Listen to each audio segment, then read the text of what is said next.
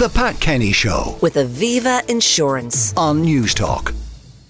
Now, with labour shortages affecting so many sectors, could targeting unemployed young people ease the pressure on companies up and down the country? We're joined now by the spokesperson for Youth Work Ireland, that's Michael O'Loughlin, he's with me, and by the Managing Director of Management Support Services, a member of ISME, John Barry. You're both very welcome to the programme. Let's start with you, Michael. I think we should talk about the live register, and there's a disproportionate number of young people on that live register. Why? Well, there's young people generally are more affected by problems in the economy and the labour market. So we've more or less had in recent memory 2 recessions. You could say the COVID one and the economic, the financial crash.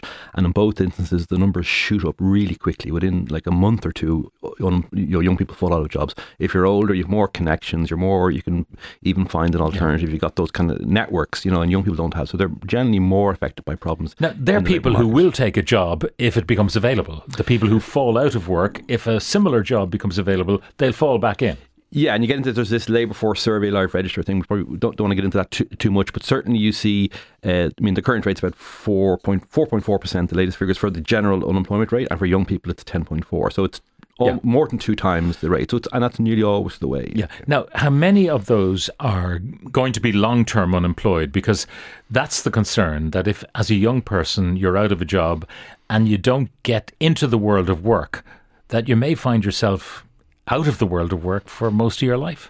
Yeah, and that's why we generally have this preventative approach, and the European Union has this youth guarantee idea that you don't allow young people to drift. So it's a different type of problem. There isn't huge amounts of long-term employment with young people, that is the case, but the overall numbers are higher, and we do have associated problems, which I would say this, but we have the lower social welfare rates, lower minimum wages, so young people aren't always treated very well in the labour market as well, which I know is a slightly separate But the theory issue. is that if you're young, you don't have the financial responsibilities of an older person, and really you have to be incentivised to go to work. That's a theory, isn't it? Yeah, and I'm not sure that stands up, because look, generally the government doesn't get involved in how many kids we have or where we live or what kind of personal life we lead. That's our personal life. We should all be treated equally in the labour market. No, but your social welfare will reflect the number of kids you have. Your social welfare will, but like, for example, in the minimum wage situation, I've heard that argued that, well, you've less responsibility. So I think generally... No, but when you say the state does not reflect on your family size, they do. In social welfare... the argument about young people, there's actually an exemption for people who have children in that particular, in the lower rate of social welfare.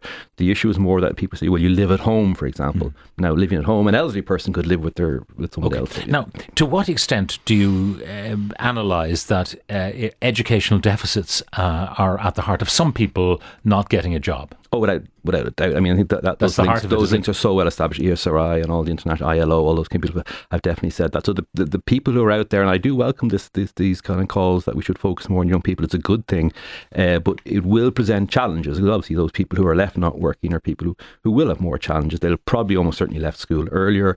They may lack those kind of interpersonal social skills for the modern services economy. So there'll be a lot of work to be done with young people. Now, we do that kind of work, for example, but it can be difficult to get kind of joined up support and get all the social protection and ETP and everyone working together. One of the horrifying notions would be that you have generational unemployment, that there are kids who grow up in such a dysfunctional family situation where father, perhaps grandfather, never had a job, and they just follow down that line. And that's a terribly hopeless vista to be beholding as a young person. Yeah, and again, it's why we have this kind of preventative approach, but it doesn't always work out that way. And we know, as Evan, we know the families, we know the areas, we know the communities where this is common, and we see, unfortunately, we see a lot of those young people. We see them then in projects where it could be to do with drugs, or could be getting in trouble with the law, and often it's the youth workers then kind of picking up the pieces. Yeah. All right, so do you think there is an opportunity, given the huge shortage in hospitality, for instance, that there's an opportunity to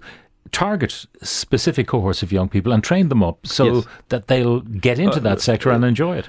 And more than that, we've been kind of calling for that and trying to get attention for that. And what we got was, like, during the COVID thing, we had a lot of attention. In fairness, we had ministers not talking about young people. But then the minute the numbers changed, everyone kind of forgets about it. So I think what we need is this kind of permanent offer. We really need a kind of dedicated strategy and when times are good and bad, because we tend to forget about this problem when times are good. And we do see, as you say, the rates are still higher and employers are having problems. Because I remember when we were doing a lot of outside broadcasts around the country, and Ireland of the welcomes, well, a lot of the time it was a very nice, polite Eastern European welcome I was getting in hotels, which is fine. I don't have an issue with that.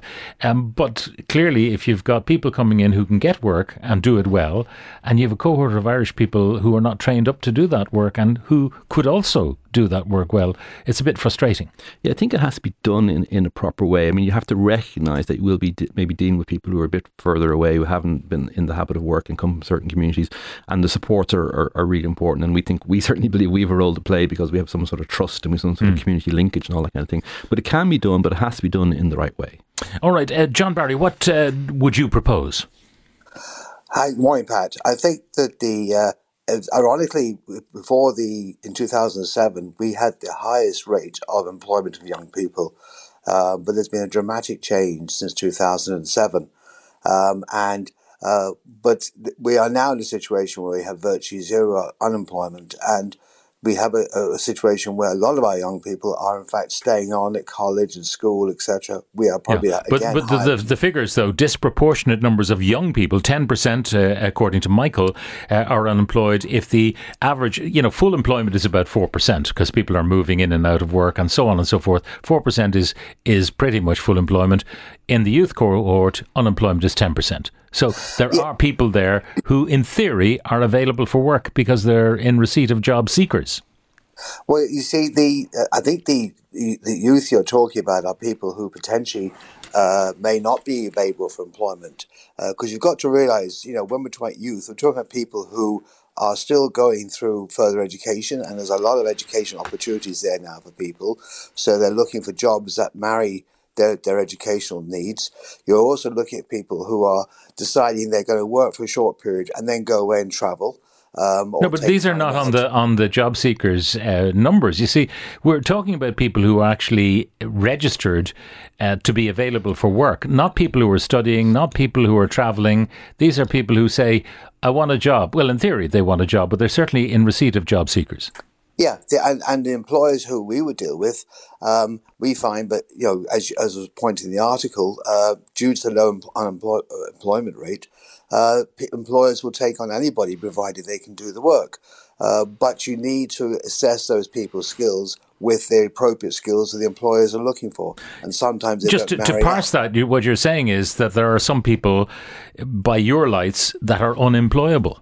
That don't have the basic skill set, whether it's education, articulation, being able to read and write, maybe be numerate and so on, deficits in schooling and all the rest of it, that they basically are unemployable.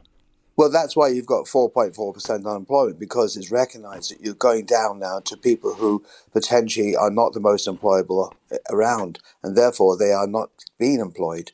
And so, yes, there is a difficulty there. There are also better synergies that could be created between local employments and local employers, between employment agencies and employers, because there's no real centralised thinking on this. It's very much localised. And, there have been experiences where colleges have linked in with local employers, and they have been able to develop a stream of people to go into employment. So we just need to look at that in a more structured way. It's not a criticism of youngsters. It's just the way the things are because of either education. Okay. Right, John. Michael, do you want to reply to that? That there is a cohort of people who basically, because of a lack of a skill set, which might have been just a basic skill set, which should have been given to them at school, are unemployable. Yeah, well, I think unemployable might be the phrase we'd use. I think there's a skills mismatch that could be the technical skills, qualifications, but increasingly it could be the social skills. We totally accept that. Yeah, the people are going to need a bit of work to deal with that. Just one slightly nerdy statistical point. I mean, the 10% figure is from the Labour Force Survey. That's the survey we do every year on employment. But the live register is lower. So there's 37,000 young people on the Labour Force Survey say they're unemployed, and they must be searching for work. That's the definition, looking for work and willing to take work. That's the Labour Force definition. The live register, where you get your benefit, is 18,000. So there's far less young people on the live register than reported in the Labour Force Survey, which is the opposite of the adult population. For the adult population, the Labour Force Survey figure is always lower. And that's a bit boring, but that's a very important point. Okay, in a sentence or two then, Michael, what's to be done? I think we could do a program for young people, even though the numbers are going down, and to do exactly what we've been talking about today, to help young people to match them. I think youth work services like ourselves are doing that work, but we could do it more support. You've got to join up like social protection, education and training, those kind of things, working together with local community-based services, and that would be a good start. Okay, get a handle on this. Absolutely. That's the big thing. Thank you both. Michael O'Loughlin, spokesperson at Youth Work Ireland, and John Barry, Managing Director of Management Support Services and a member of The Pat Kenny Show. With Aviva Insurance. Weekdays at 9 a.m. on News Talk. ISME